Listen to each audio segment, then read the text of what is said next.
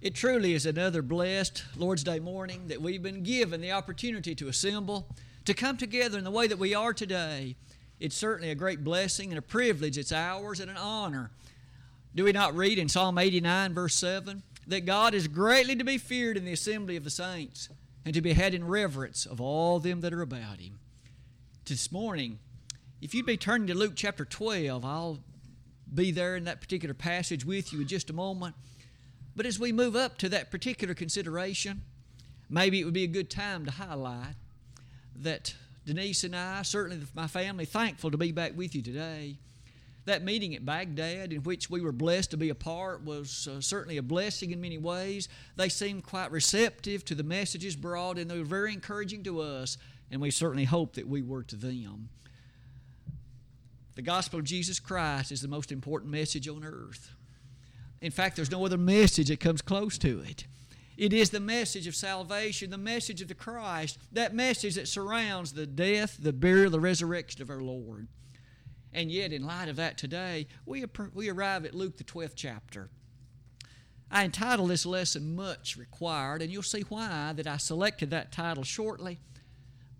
To build up to that, here are some introductory thoughts. I think we'd all readily agree that there are some aspects of the Word of God that can be rather startling. Startling in comparison, you see, to what the human family would expect and what the human family would find to be a normal course of action. In fact, I've listed just 3, but you and I know quite thoroughly that many more could have been listed. But isn't it so that Jesus places an exclusive message? Only those that follow Him faithfully will go to heaven. I know the world sees that as so narrow and sees that as being so restricted, and yet that's what the Lord said. Isn't it also true? The husbands are thus challenged and directed to be the spiritual leaders of their families. The world may well not look upon that in any way that seems sensible, but yet you and I have complete confidence and the absolute assurance of the Word of God that that's what the God of heaven has not only revealed, but that which is the best course of action. I say it that way to say this. We're going to look at another one today. It's going to be found in Luke the 12th chapter, but as we prepare to look at it, may I say again, it's going to be a startling truth. It's a truth that will challenge you and me. But it's a truth that we must keep in mind because, again, God revealed it. And therefore, we know that this is His expectation. As I turn the slide and you and I begin into this consideration, may I point out that Luke 12 is a somewhat lengthy chapter. And we would never want to separate the teaching of the verse of interest to us today from the larger context. Could I point out to each of us that there is a gigantic set of beautiful teachings about faithfulness. What is involved in being faithful to our Lord and to serving Him with the directness and the allegiance and loyalty that He would not only demand, but what would be best? I've selected just a few observations. First, couldn't you start in verse 5? Serving God in faith will demand that we recognize a healthy fear of Him, but we recognize that we're not going to fear those in the world the same way that we do Him. In addition to that, in verse number 7, you and I serve a God who knows everything about you and me. The very hairs of your head and mine are numbered. The God of heaven knows what that number is. And if He's mindful of something like that, then isn't it fair to say He's mindful of the larger issues of our life, the concerns and needs of our heart, the things that we face at work or at school or otherwise? I've added another one to that list, and it's the one in verse 15. In order to be faithful, we are quickly reminded that covetousness must not be a part of the way in which you and I pursue our life. Jesus spoke much about covetousness, and here it was in the context, you might remember, of a parable. He began it in verse 15 by saying, beware of it. I suppose the world will naturally encourage an attitude of covetousness, looking upon things more so than we look upon God. Pursuing after money or possessions or wealth or fame or notoriety, whatever else it may be. But Jesus said, you got to be careful here. You recall how that development went. That farmer's crops brought forth so much. Don't you know how happy he must have been? My crops have brought forth more than the barns can handle. And so here's what I'll do. I'll tear down these barns and build some bigger ones. And here's what I'll say. Soul, take thine ease, eat, drink, and be merry, for thou hast many goods laid up for many years. But then God had something to say about that. The God of heaven joined in the refrain and said, you fool! This night your soul's going to be required of you, and then whose will those things be that you've provided? So isn't it true? Faithfulness will involve a healthy respect for the God of heaven and a desire to do His will. That means to be charitable, to be those that are benevolent, to be those that assist brothers and sisters and those others who are in need. And that's the very mindset that the rich young that person there, that farmer, didn't have. As you journey forward in the chapter, though, what about verse 22? In an attitude of faithfulness, aren't we reminded that God cares for His children? We've already learned about the hairs of our head being numbered, but we also learn in verse number 22 that when it comes to the matters of what clothes I'm going to wear, and the place, the house that'll provide shelter for me, and the food that I'm going to eat, the text says God will make sure you have all of that as long as you're faithful to Him. In other words, those ought not be the prime consideration, for God will take care of them. But the question comes to you would be, do you and I serve the Lord with the fullness and the consideration that these kind of passages would encourage of us? The Lord isn't finished, though. Look at what comes next. There's a very personal aspect of this in verse 31. But rather seek ye the kingdom of God, and all these things shall be added unto you. To seek the kingdom of God. Matthew would say it this way, to seek the kingdom first, to place that as the highest priority, and to do that in light of what the God of heaven has revealed to us. It does beg a great question, doesn't it? Is the kingdom the most important thing in your life? Is it the most important thing in mine? Jesus said to seek the kingdom first. That would mean that it ought to occupy the highest rank of consideration. Is my love for the church preeminent? Is my thanksgiving for it the highest of all? Is it the case the church is that special to me? I hope that none of us allow the church to fall into being a second-hand consideration, just something that's no more than a habit at best. Because if so, we need to rethink some matters and to give consideration to verses like these. The next one that follows is in verse number 34. Jesus made this rather blunt. For where your treasure is, there will your heart be also. Quite frankly, it's by and large easy to tell where any given person's treasure is. It's going to be where their heart is. What do they talk about? What kinds of things are obviously on their mind and on their heart? That's where their treasure will be. If it's their car, if it's their house, if it's the land they own, that's what they're going to talk about. That's where you'll see in their particular pursuit to lie, and that's where the treasure is. Jesus reminded us, where your treasure is, there your heart's going to be. And yet in that very passage, aren't we told it ought to be laid up in regard to heaven? Lay up for yourselves treasures in heaven. These kind of matters are very challenging, aren't they? It really calls upon us to think about what our priorities are. Is it the kingdom? Is that where my treasure is? You may notice I've asked you to consider one more. It's found for us in verses 37 and again in verse 40. Blessed are those servants whom the Lord, when He cometh, shall find watching.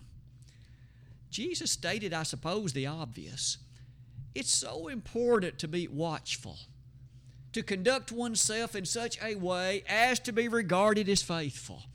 And he even highlighted in the form of an easy-to-understand presentation. Suppose there was a master who had some slaves. And this master was in need of going on a journey.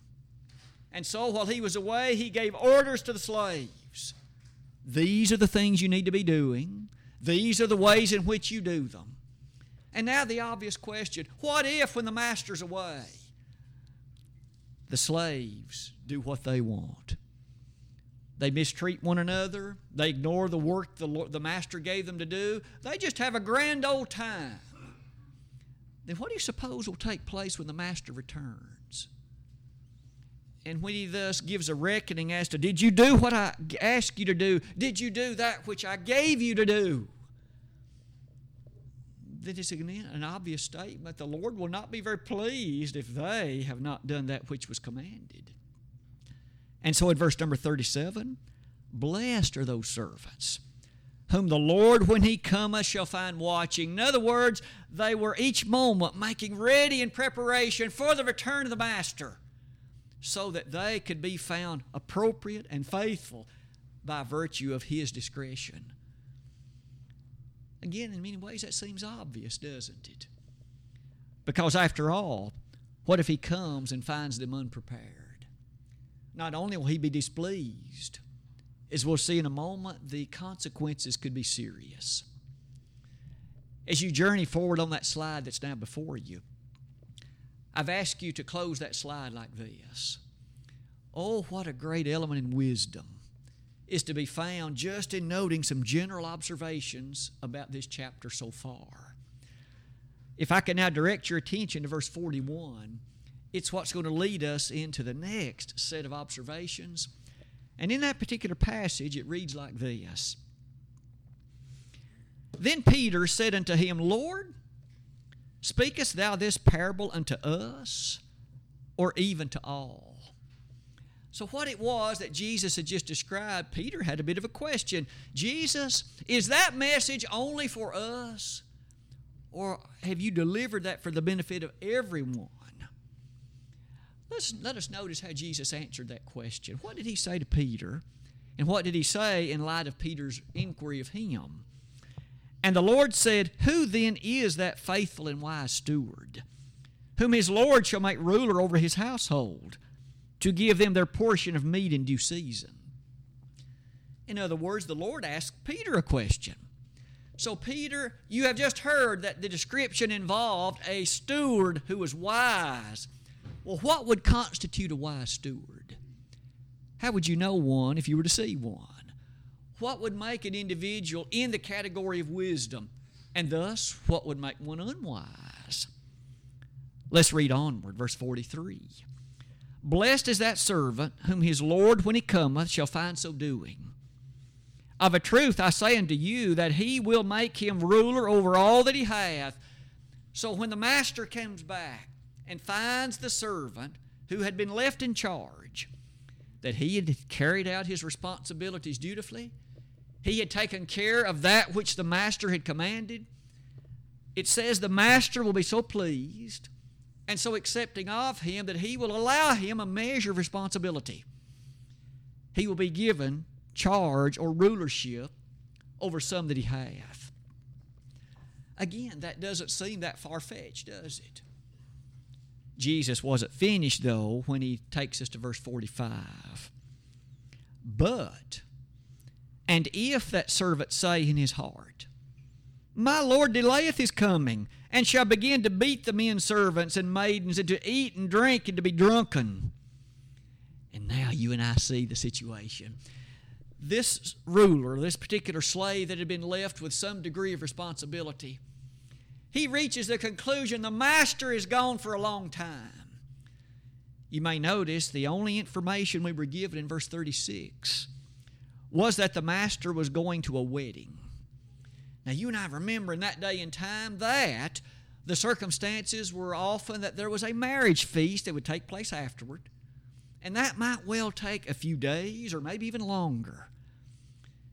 This servant, it seems, was under the impression that the master was going to be gone for a while, and he had some leisurely time to do what he wanted while the master was away. And in response, he begins to mistreat the men servants and the maid servants, verse 45. He begins to eat and drink and to be drunken. He is not dutiful with respect to that which he was given to do. And now, when the master returns, let's look at verse 46. The Lord of that servant will come in a day when he looketh not for him, and at an hour when he is not aware, and will cut him in sunder, and will appoint him his portion with the unbelievers. It might easily be the case that you and I could begin by saying, well, that's a fine teaching about being dutiful with respect to one's occupation. If the boss gives me something to do and then he's out for lunch, and so I'll twiddle my thumbs and play for the next 45 minutes. And then I'll race to try to get enough done to at least not get in trouble by the time he comes back. Well, it's true. This kind of thing would, in fact, help us to teach that that's not a good idea. But could I point out to you in verse 46, the Lord's teaching is much more profound than this. Did you notice he uses the word unbelievers? He uses the word unfaithful. This is a larger teaching that directly comes to you and me in light of our service to the Lord God of heaven. Isn't it amazing that the punishment rendered read like this, cut him in sunder? What does that mean? In other words, when the master returns and finds this person who has been so derelict in his responsibility, he will be cut in sunder. That's a very strong message about his dissolution, the ruin that's now connected to him. He will not only be stripped of his position, he is going to be cut in sunder. That's going to take a very powerful observation in just a minute.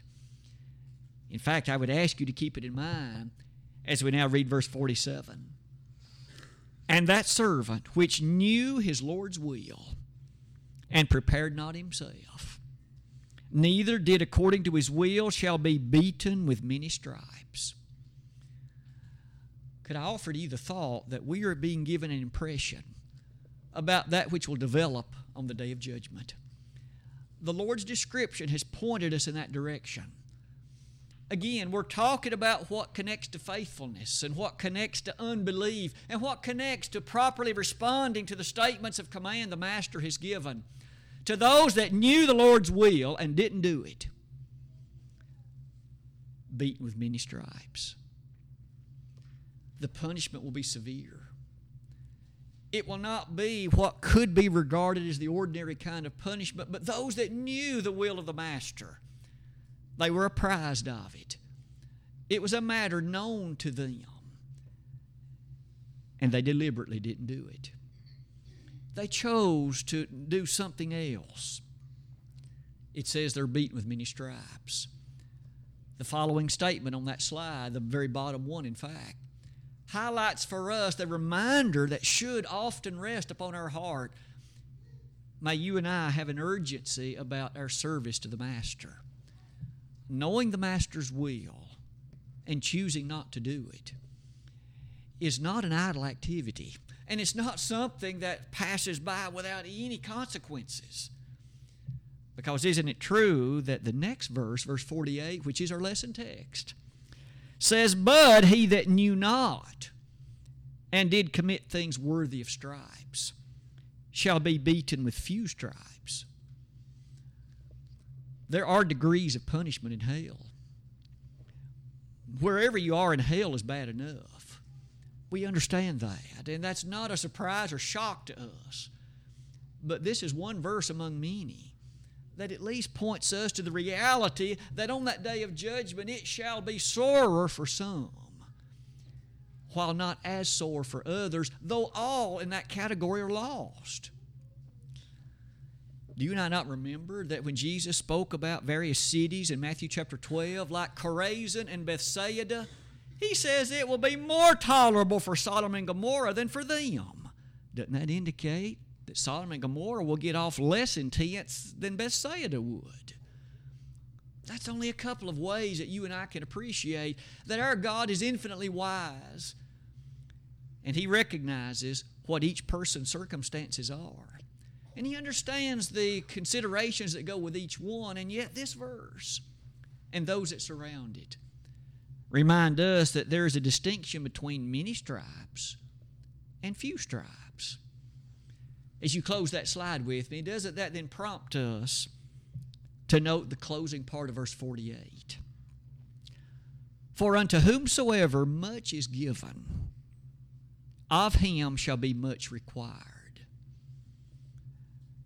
And that will be what will occupy our attention for really the remainder of our study time this morning. Much required. Would you think with me about some of the aspects of that as you and I apply it to ourselves? There are several observations and several things that might easily be noted, but doesn't it begin by this? Jesus explained by saying he had just highlighted about few stripes versus many, and then he said, for unto whomsoever much is given. Is it not the case in the matter connected to life and that which goes with it, that God has blessed us in a rather mighty way, and there are those who have been given a larger set of talents or capacities or capabilities or skills, whatever word we might wish to use? Isn't it true that there are times that even in the workplace we seemingly see at least a parallel to this? Maybe there is a board of directors, or maybe there is a manager or boss, and this person sees in somebody a real potential for development, a real potential for growth, and a potential to impact the company in some rather dramatically positive ways. And so to that person is given responsibilities. But we all understand that with that big paycheck comes big responsibility.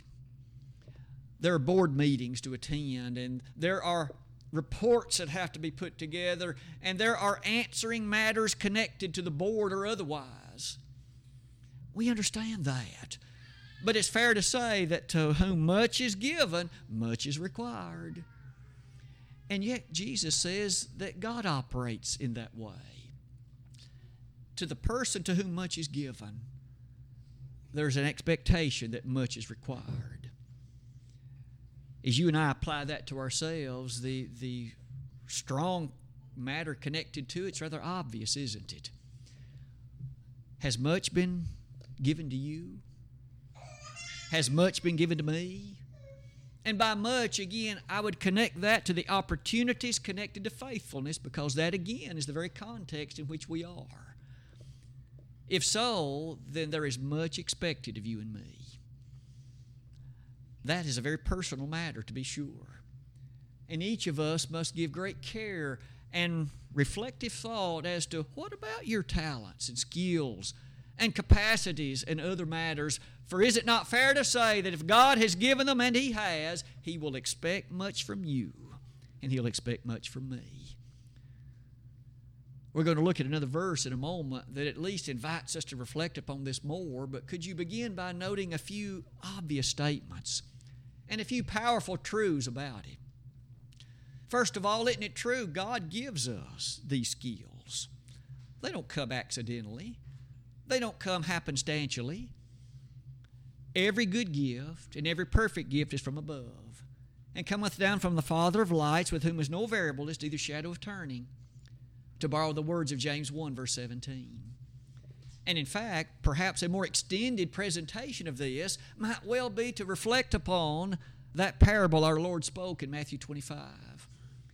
Beginning in verse 14 and continuing to verse 30 in that chapter, Jesus spoke about that well-known parable we often call the parable of the talents.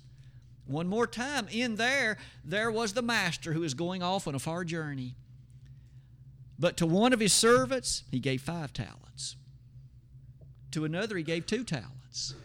To another, he gave 1 talent. And those were respective denominations of money. But you and I might notice he didn't give them all the same amount of money. He gave one of them 5 talents, a full 2.5 times what he gave the next one. And to another, he gave 2 talents, which was double what he gave the last one. And yet, the following observation or the following expectation was in order. Occupy with this. Make use of this till I come.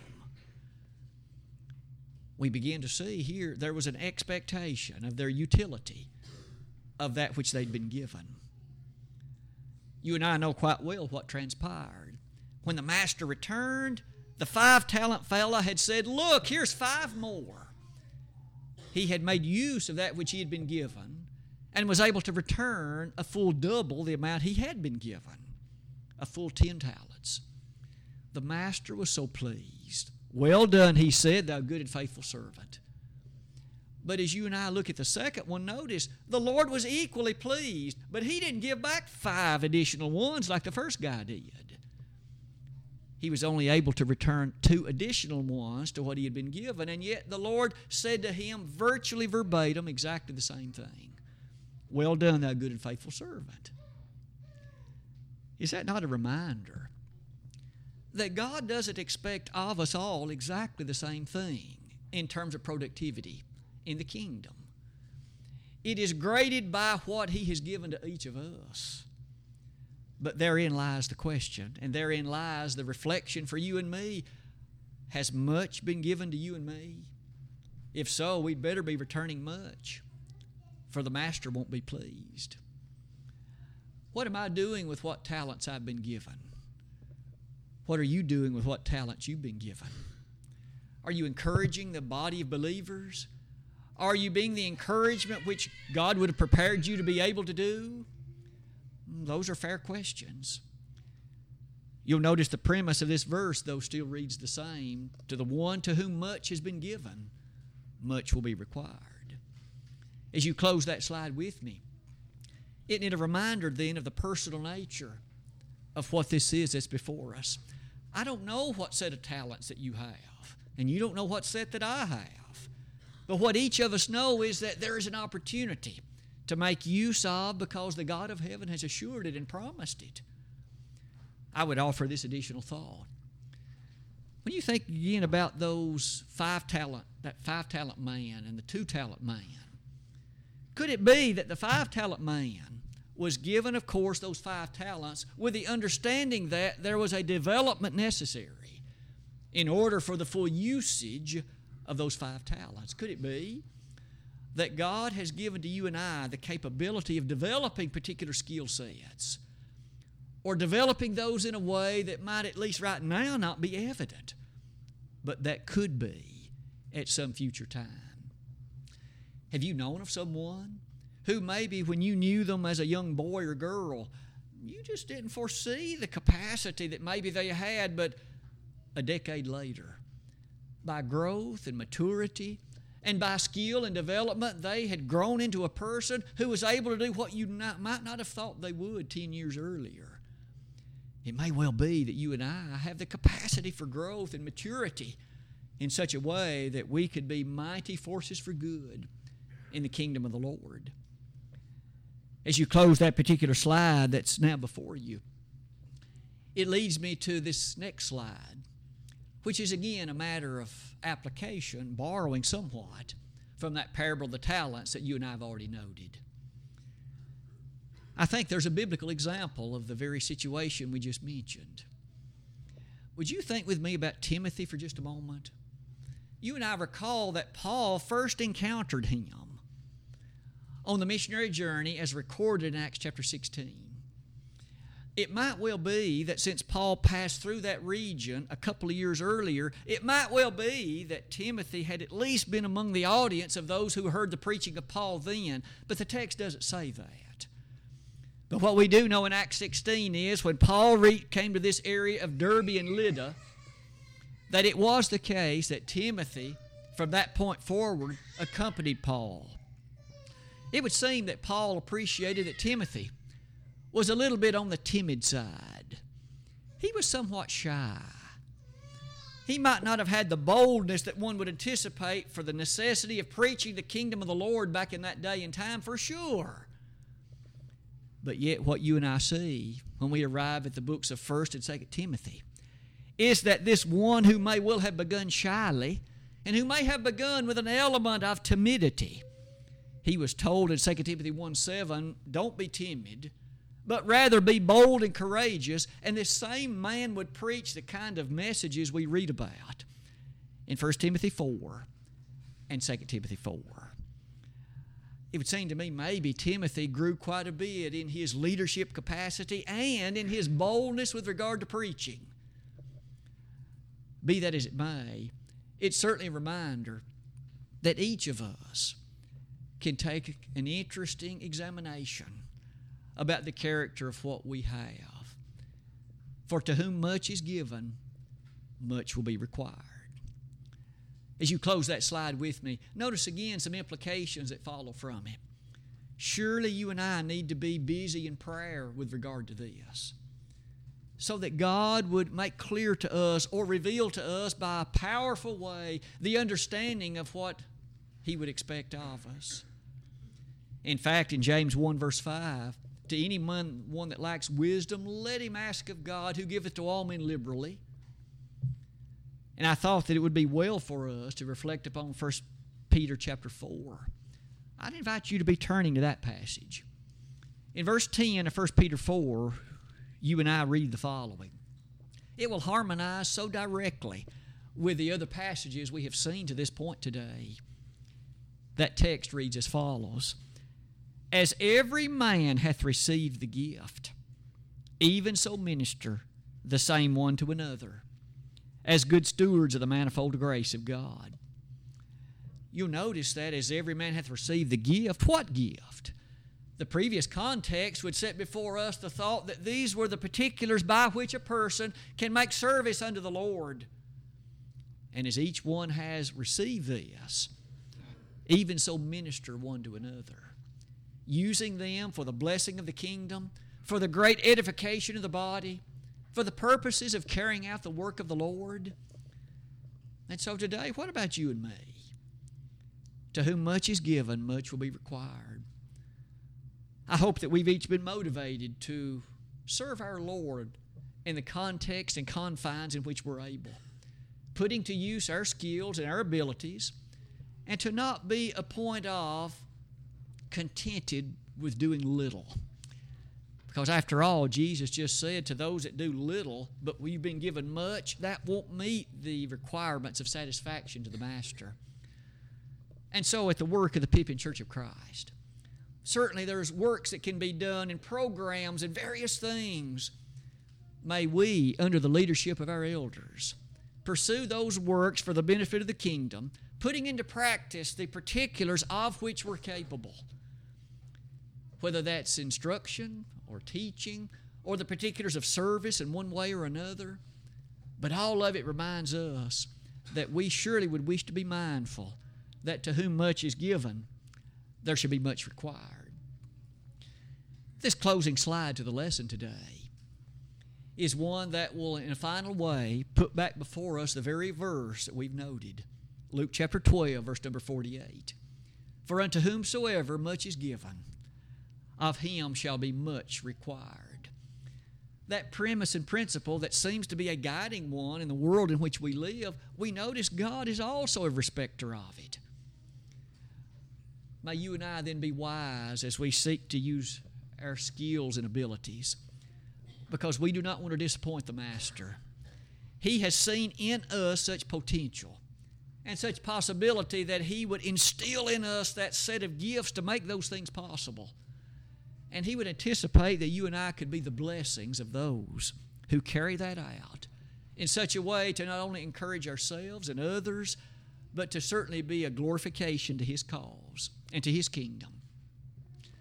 As we close this lesson today, it then will be a time to extend the invitation of the Lord. Maybe there's one or more in this assembly that knows the character of the invitation of the Lord, that knows what it's like to be a faithful Christian because at one time you were one. But maybe over the course of time, the premise that we've studied today has been lost, at least in your thinking. And you have forgotten the fact that you were given much. And over the course of the last little while, you have not redirected that great glory to God by serving Him with that much you were given. You could come back to your first love today. And what an occasion of rejoicing and redirection for life it would be. But it's also true that if you've never yet responded in faith to what the Lord demands, To this point, God has poured into your life a whole host of blessings, and you have given nothing back to Him by serving in His kingdom. Today, what a great day to start that way of life, and what a great day to look forward to all eternity in light of it. If you would wish to obey the gospel today in that way, won't you believe that Jesus is the Son of God? Repent of the sins in your life, make confession of His name, and be baptized for the remission of sins. When you do that, you start a life of faithfulness in which you then can direct toward the God of heaven in what you do each day, the things that would be properly serving of His cause. If today we could help you in that way, and we'd certainly love to do it, we want to extend this invitation at this opportune time. Brother Cale has chosen a song of encouragement, and if we could be of help to you now, won't you come while together we stand and sing?